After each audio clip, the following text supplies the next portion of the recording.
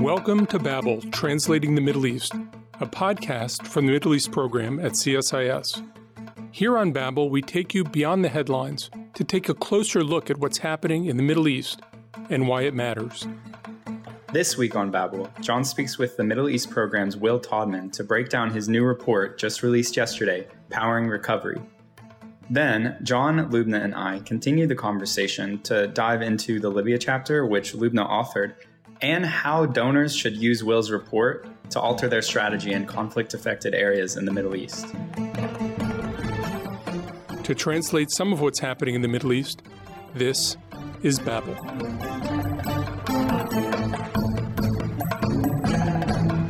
Will Todman is a fellow here in the Middle East program. You have heard him on Babel before as a participant. Now he's a guest. He joined CSS in 2016. He's focused on aid sustainability and displacement in the Middle East with an emphasis on Levant, and he's done field research in 9 different countries, including for this report. Will, welcome to Babel. Thanks so much for having me, John. So you have a new report out. What's it about? What's it called? It's called Powering Recovery, Reform, Reconstruction, and Renewables in Conflict-Affected States in the Arab World. It's a mouthful. It is a mouthful, yeah. Maybe we should work on that. It's about what international actors can do to support the more reliable and affordable provision of electricity in conflict-affected states. So these aren't just states that are experiencing active conflict, but those where conflict dynamics continue even after fighting has stopped. And so Lebanon and Iraq are countries that fit that category. And then I also looked at Yemen, and my colleague Lubna Yusuf looked at Libya as well. How did you hit on this idea of renewable energy in conflict-affected states? So when I lived in Lebanon, I experienced power cuts every day, as all Lebanese do. There were rolling power cuts for 3 hours every day for decades after the end of the Civil War. And I had heard of this mythical place called Zahle, which is not actually a mythical place. It's a city in the Bekaa Valley where they had 24/7 electricity at the time. And something stuck with me about this one town. How did some people manage to produce their own electricity when the rest of the country suffered from 3 hours or more of power cuts per day? Now, the situation in Lebanon has got times worse now. Most Lebanese get a maximum of 2 hours of power from the state. But there are examples of people who have managed to come together at the community level and produce their own electricity. So often these systems integrate renewables to some degree. And part of the reason for that is that renewables are now as affordable as traditional methods of generating electricity using diesel, because diesel costs go up in conflict-affected environments. So this got me thinking, if local people are taking matters into their own hands and managing to produce more reliable, cheaper, cleaner electricity, then shouldn't we be learning from that? Shouldn't we be looking into what factors allowed them to navigate the really complex political and economic environments and see if there are ways of scaling that up? And so I zoomed out and went beyond Lebanon and looked at Iraq, Yemen, and Libya, as I said, and really tried to focus on what role international actors have to reconstruct electricity and how learning from local examples might require a different approach altogether. So when you have this situation where there's only 2 hours of electricity provided by the state every day, how are people living? Where are people getting electricity from? For people who can afford it, there are a whole network of private electricity providers, often at the neighborhood level. So these are commonly neighborhood generators. You can have a subscription to these services and they fill in the gaps, or theoretically they fill in the gaps when there's no power from the state. The problem is it's really expensive. And particularly as crises really tighten and the situation gets much worse, fuel gets more expensive. So As part of the research, I spoke to people in rural parts of the Bekaa Valley in Lebanon, and they can't afford to pay their generators anymore. They can't afford to keep their food cool. They can't afford to turn the lights on. Just charging a mobile phone costs the equivalent of an entire month's salary from a soldier, for example, who is paid by the state. So tiny amounts of electricity are absolutely extortionate. And quite frankly, it is still something of a mystery to me how people get by in the 21st century in those conditions. But of course, it exacerbates all the other humanitarian crises. If you don't have electricity, it cripples local economies. It really undermines education and healthcare systems as well. I mean, you can't have lights on in schools. You can't print papers for students. You can't operate fans in clinics. It has absolutely dire humanitarian consequences. But you had also talked in the report about how in all of these countries with broken electrical systems, there are people who are benefiting from broken electrical systems. I think this is the core of the problem, that uneven electricity provision actually benefits some people. If you have really unreliable electricity and you are in a position of power to be able to determine who gets electricity and who doesn't get it, then you can provide preferential access to constituents to secure their loyalty. You can help build coalitions by providing it to members of the private sector who might be a helpful source of support. But you can also then undermine your rivals. You can also deliberately limit electricity to other rival groups. And so it becomes a weapon of war. But it's not only about these political elites providing some electricity to certain people and denying it from others. It's also about the fact that they benefit from these informal systems that crop up. So the generator owners that I talked about very often have close ties to local political leaders and then national political leaders as well. So these political leaders get a cut of their proceeds to allow these generators to have a monopoly in a given area. And so these networks of graft are really entrenched in a lot of these situations. It's not just Lebanon, it's in Iraq, certainly as well, and to a degree in Libya, where politicians actually make money from electricity crises. So the United States put a lot of money into reconstructing Iraq. Why was the United States not able to move beyond a system that seems to reward both political graft and corruption, but also poor electricity? I would argue that they've fundamentally sort of underestimated the degree to which powerful actors have an incentive to ensure that some of these projects that they funded fail. And that they sort of failed to understand the interests of these actors in pushing for certain interventions over others.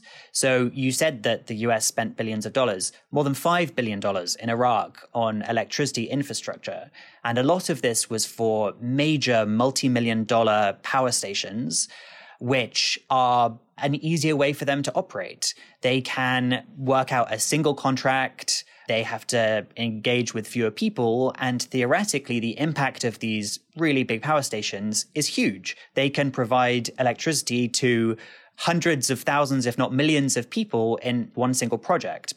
The problem, though, especially if you're in an area which endures ongoing fragility, is that those very big centralized pieces of infrastructure then become attractive targets. A prominent example of this was the Beiji power station in Iraq, which had just opened. It was built by Siemens to the north of Baghdad, and ISIS destroyed it very soon after it went online. This was a waste of hundreds of millions of dollars gone in one fell swoop. So I would argue that this approach that donors have advanced creates really serious fragilities and really serious single points of failure in the system that then have devastating consequences. So what are the advantages of renewable systems, and where do renewable systems just not work in post-conflict environments? So there are different types of renewable systems. Some are really major pieces of infrastructure, like utility scale wind farms or solar farms. And they're better for the environment. They're getting cost competitive with major hydrocarbon fueled power stations, but they're not appropriate for lots of environments because donors are wary about funding these massive projects when fighting is ongoing. For the reasons that I just mentioned, it could get destroyed. But what I think makes renewables different is that you can have distributed renewable systems. And what this means is you have a decentralized system where there are much smaller solar farms, which are at the community level. And there are loads of advantages of these for conflict-affected environment. They are much smaller, so it means if they are destroyed, the impact is going to be more isolated and fewer people suffer the consequences of that. It actually reduces losses as well because the power is produced closer to where it's consumed. So the targets for malign actors to attack are smaller, and that reduces technical losses as well. But it also, very importantly, reduces the reliance on regular fuel imports.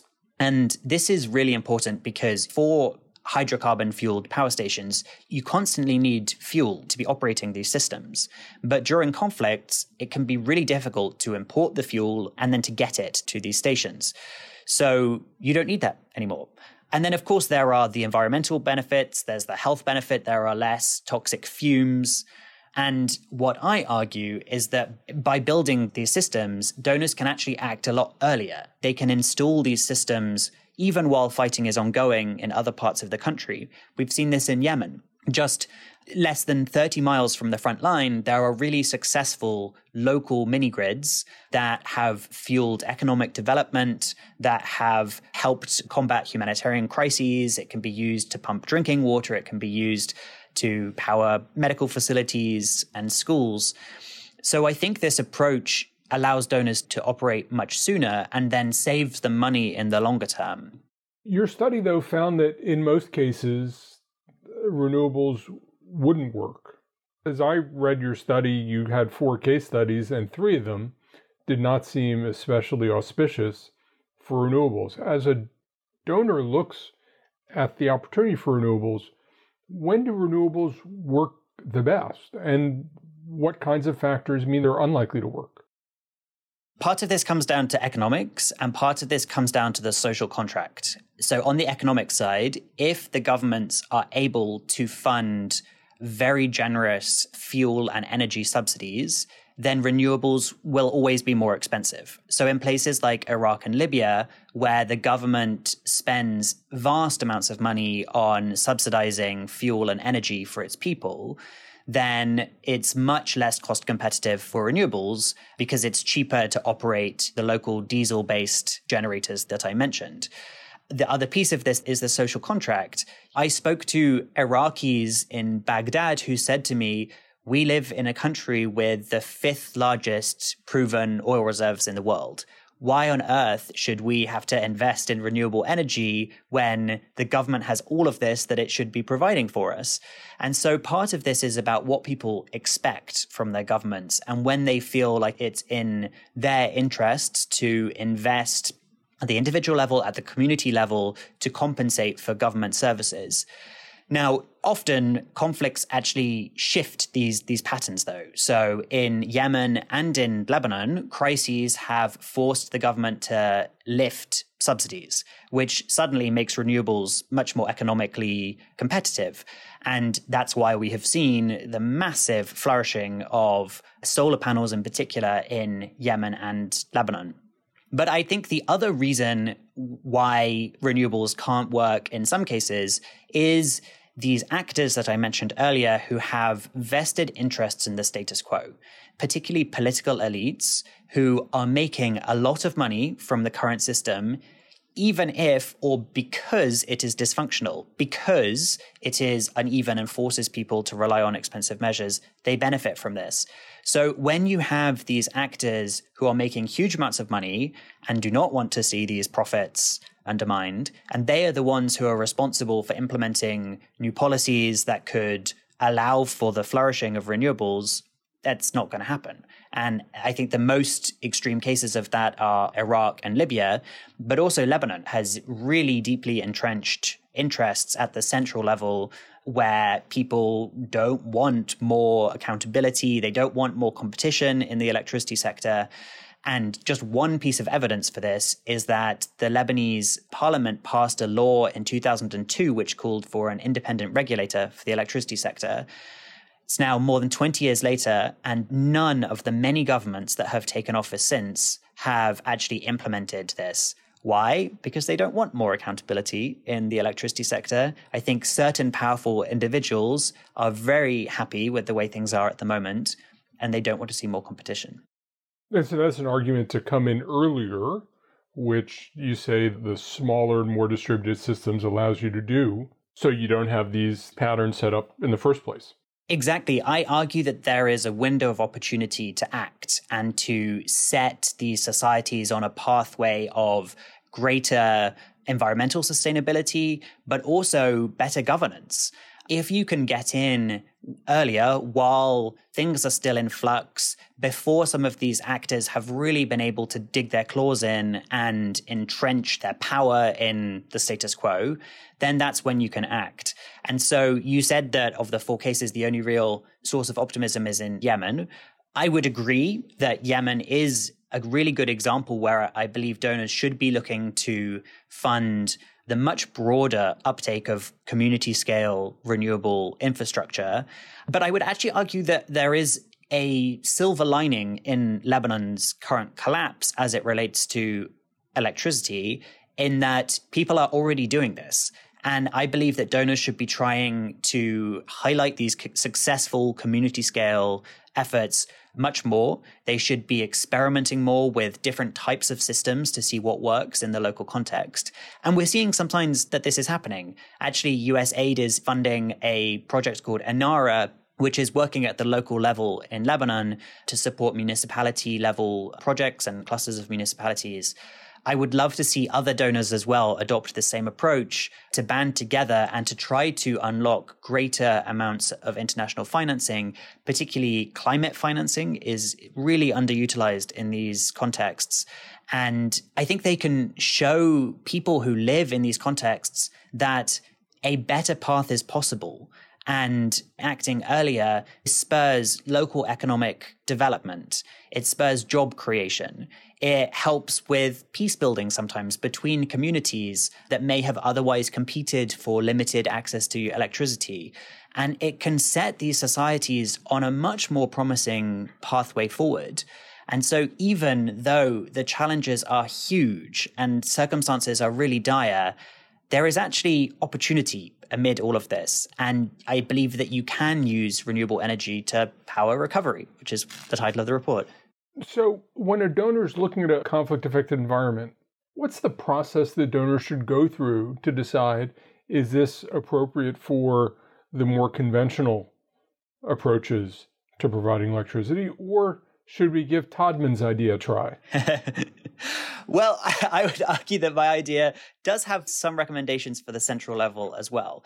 But essentially what donors should do is try to work out what can they do at the central level, working directly with the government or ruling authorities, and what can they do at the local level. And they need to answer 2 main questions. What is the capacity of central authorities? Do they have the ability to enact reforms, to take on big projects? Do they have the human capacity? Are their staff still there, or have they been displaced? And the second question is, to what degree do actors, political and economic actors, benefit from the status quo? To what extent are these vested interests in dysfunction entrenched? And I lay out at the end of the report a series of questions that donors should ask. And then I've got a table which lays out 4 different categories according to these assessments. So if you have a government with strong capacity and really limited vested interests in the status quo, then this is the ideal situation. In this situation, you can be thinking about advancing legislation that would allow for distributed renewable systems, but also potentially advancing much bigger utility scale systems. You can also work with the government on some repairs to the existing grid that make sense and that would benefit a lot of people. But then on the most restrictive end of the scale, you have a government that actually has a lot of capacity, but very entrenched interests in the status quo. And this is Iraq and Libya from the cases that we looked at. And it is very difficult to intervene and to have a positive impact in these places. What I argue is that more can be done to try to shift the culture around renewable energy, highlighting success stories where they exist, working with communities, particularly rural communities that may benefit from solar-powered irrigation systems and whatnot. But ultimately, you shouldn't be putting a lot of funding into these situations because, sadly, actors who seek to cause these efforts to fail will attack them, will destroy them, will undermine them militarily, legislatively, using whatever tools they have at their ability to ensure the continuity of the status quo. And then on the in-between level, when you have a situation where maybe the government doesn't have much capacity, but also there aren't many vested interests, then that's when you can try and go to the local level, highlight these successful cases, encourage experimentation with different systems, and try to attract funding from other donors and then from the private sector as well, from climate financing, to really scale this up so that you can set societies on a more promising pathway. Will Todman, author of the new report, Powering Recovery, thanks for joining us on Babel. Thanks so much, John. Next, John, Lubna, and I dive into the Libya chapter, which Lubna authored, and how donors should use Will's report to alter their strategies in the Middle East. John and Lubna, thank you for joining me today for this table talk. Thank you, Caleb. Thanks for having us. So, John, we just heard Will really dive into the details of this report and its key findings in each country. But if we zoom out a bit to why he was writing the report in the first place, how would you like to see policymakers, donors, and implementers from across the spectrum really use this report? You wrote the foreword for the report. What do you think the key takeaway for donors is? I think the first question is to think, is there an opportunity to do something really differently here? What was interesting about Will's report is he demonstrated that there are times that a radically different approach, which also happens to be more environmentally sensitive, also helps you on the governance side. And when you think about all the complicated situations you have in a conflict-affected environment, thinking about the ways something more environmentally sensitive can help your governance is a really interesting prospect. It's, I think, very hard for a lot of administrators who are thinking, I have to get power to 200,000 people this year, to think about doing it in small bits, to think about doing it in small projects. And I think there are probably going to be times when a lot of donors are going to say, this is a great idea, but not appropriate for now. What's really interesting about distributed solar power in particular is that because you're talking about smaller investments, you can put it in more isolated areas, you have opportunities to have constructive engagement to really move the needle on some of these communities years before you could do it on some of the other projects. And you can start putting in place some of the building blocks of a different kind of electrical system, a different kind of grid. So it seems to me that the real promise in Will's report is not saying this is how everybody has to do it, but rather, shouldn't we always be thinking, is there an opportunity here to do something in a different way? What are some of the advantages of doing this in a really different way? And things are possible because of cost now that were never possible before, that will really help us act much more quickly than we ever could before. I agree with John. Will's approach was particularly intriguing for me because the focus has also been incredibly on understanding the context instead of just parachuting in with templates and trying to help when help probably won't be sustainable, but also kind of following the lead of local communities, which is something that Will really emphasizes, of local adaptations when it comes to renewable technologies. There are pockets where opportunities are available, where you can actually step in and offer support as a donor to help scale some of these local adaptations, to help alleviate some of the kind of stress that these communities are experiencing. And to talk about one of those pockets, Lubna, as Will said in the interview, you authored the chapter on Libya. So let's dive in a bit on what you found. What were some of your main findings specific to Libya? What's unique about Libya that we couldn't gather from Will's summary of the rest of the report? So Libya is one of those interesting cases where you examine the context and you see all the factors you need for success. So it could possibly be a very easy success story for donors. However, it's a very stubborn context. And the first key finding has to do with how electricity is generated, distributed, and consumed in Libya. And it's through something called the General Electricity Company of Libya. And that company is a state-owned utility that is fully integrated and it's heavily subsidized. In fact, it's subsidized twice, Caleb. Once the fuel is subsidized and then the electricity itself is subsidized. And it's called GCOL. And why GCOL is interesting is because it's a Gaddafi legacy. Back in the 70s and 80s, it did help to fully electrify the country. But right now, it's an aging infrastructure. It's complex, highly subsidized. It's a huge monopoly. And the structure is so rigid that you cannot introduce any reforms to the institution. And so, unfortunately, that creates a huge barrier for donors who are hoping to introduce any reform to the electricity sector in the country.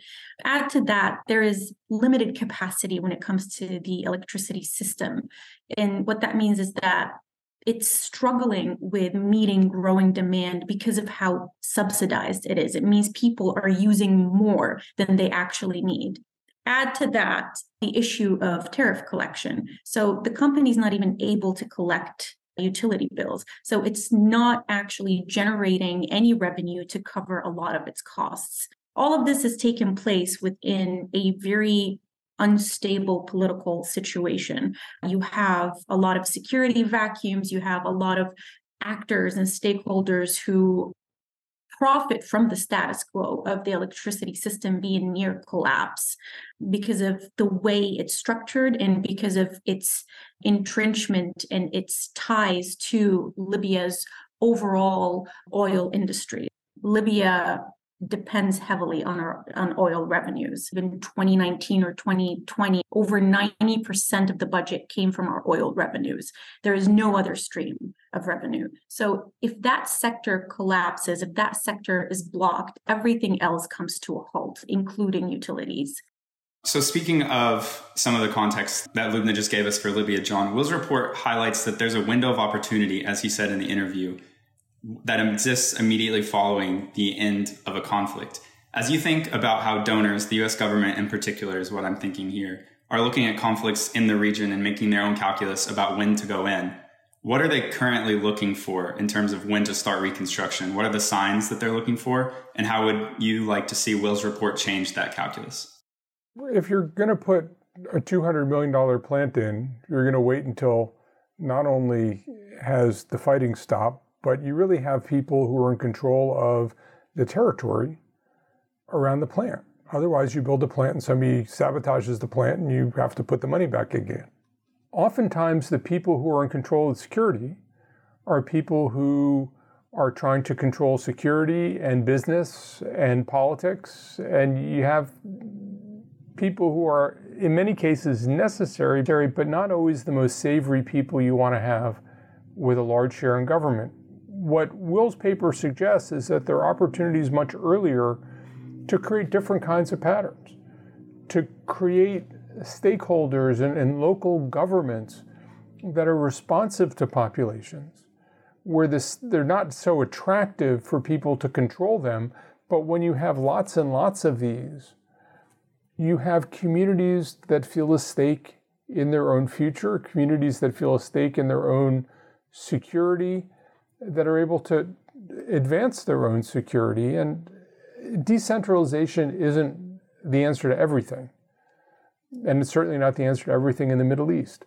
But more decentralization and undermining the ability of warlords to control the post-conflict environment strikes me as a really helpful step to take. You can't take it everywhere. Sometimes there are situations, as Lubna described, where you have a huge company involved and the state is involved, and there's so many distortions to the economy and to pricing that you don't have the same opportunities, but there are situations where you do have those opportunities.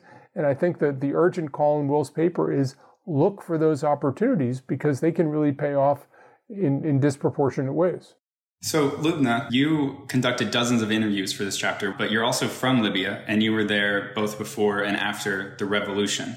So, looking at it from your perspective, what did some of the themes that Will highlighted in the paper look like from a Libyan perspective on the ground? Me and my siblings used to joke that our home is our own state and we should start issuing visas. And that's because we reached a point where we had our own private generator that my father invested so much money in. So we were constantly generating our own electricity because power cuts lasted as long as 16 hours sometimes. And with that came water cuts. And so we had someone dig a well for us. So we were generating and pulling our own water as well. So at that point, we weren't depending on the state for anything. People had their own individual kind of states and sovereignties. And it was exhausting because you get to a point where you walk out on the street, you can smell diesel kind of just lingering like heavy in the air. And you can see the smog because of it, because everyone on our street had some sort of generator. They went from generators that cost as much as $20,000 to very tiny like inverters that were maybe $500 that would just power a cell phone, which is what people needed to go about their day. And there was this constant blare of noise. You can barely hear yourself think. It was so odd to me because I always wondered, well, why aren't we going out on the streets again? And the general feeling is that, well, A, it's too dangerous because we've seen how these armed militias target human beings who speak up. And B, this is going to be resolved. Why? Because we're an oil-rich country. It doesn't make sense for us to not have electricity because we have the fuel that we need to power it. It was a very odd time in my life, but what was odder is the fact that at one point, us Libyans just accepted it as fact. We just lived with it. The frustrating bit about that, like trying to understand the multitude of vested interests in how certain industries or how certain utilities experience so much dysfunction, is the fact that right now there are so many players that it's hard to actually put your finger on one point where you can make a huge difference or make the needle move forward. We have two governments at this point, one in the West, which is the Government of National Unity, UN-backed, and then you have the House of Representatives in the East that's backed by General Haftar and his military force. And so in these two different factions are fighting over state-owned corporations such as the National Oil Corporation, GCOL, the Libyan Audit Bureau. So as you can see, it's not just vested interest in the dysfunction of the electricity sector. In a lot of ways, the electricity sector seems to be what you would call a casualty because the interest is in the oil, the interest is in those revenues. But because the electricity sector, unfortunately, depends on natural gas and in some instances crude oil to actually power the power stations and generate electricities, every time there are huge conflict around the oil sector, something happens to electricity. If you destabilize oil, you destabilize electricity. If that's destabilized, you cut people's access to water. And if you cut people's access to water, then that is when you begin to see conflict dynamics emerge in communities. But that's also taken as an opportunity for some corrupt actors to step in and start creating parallel markets for private electricity. And it's why we see a lot of people going the route of privately generated electricity. Now, not everyone can afford that. So that creates also some sort of class hierarchy where you see Libyans who can afford generations, and then you see Libyans who can't afford that. And that creates even further socioeconomic issues for them in terms of access to education, access to healthcare, and so on and so forth. I think that's a really good segue to another oil-rich country. The U.S. has spent billions of dollars in Iraq. And Will's report really starkly highlighted the failures of reconstruction there. But large waves of protests since 2019 really haven't moved the needle, changed the status quo. Will noted it's the same in Lebanon. Do you think there's an inflection point that would really cause governments in the region or donors, when they're implementing projects and talking with governments, to rethink their strategy in the ways that Will argues they should in the countries, as you noted, that might not have much of an opportunity now to build back better, but there might be some areas for reform? Iraq represented an inflection point. The U.S. isn't going to occupy any countries and rebuild them for quite some time to come. And I think that there's a sense that the opportunities that were missed in Iraq are not going to be made up.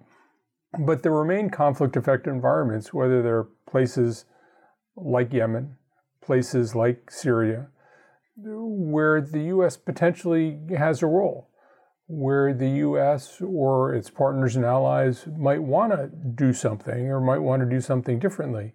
Syria, of course, has lots of different zones of control, some of which are more favorably disposed toward working with the United States and others, and some of which the United States is more favorably disposed toward working with.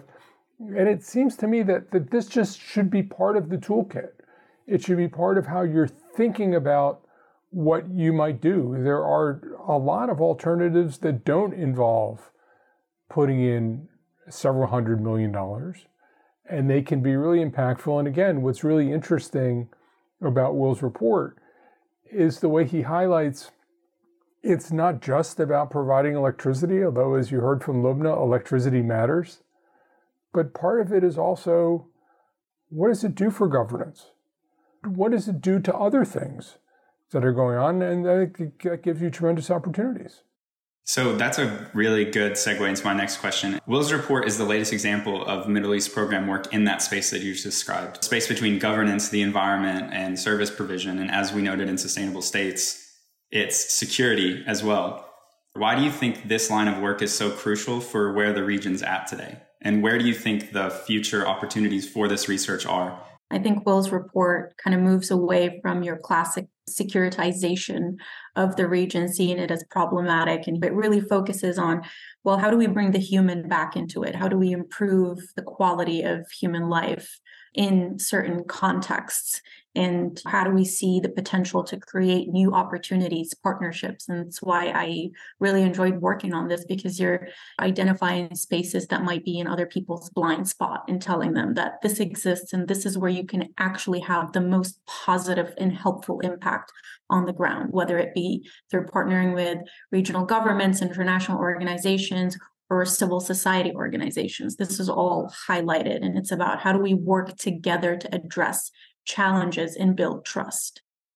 I think that a think tank community which has 16 reports on a single topic isn't really doing what it should be doing. I think a think tank community that is looking at areas that aren't covered, that's finding opportunities, that's linking things, that's framing things that people haven't thought to frame of, that's what think tanks should be doing. What I find really exciting about this work is that it talks about things that not only think tanks haven't talked about, but that other people haven't talked about. And when you talk to people in the implementing side, whether they're on the electricity side, whether they're on the security side, whether they're on the economic development side, they say, that's really interesting. I can see how I can go from where I am to incorporating that perspective and being in a better place.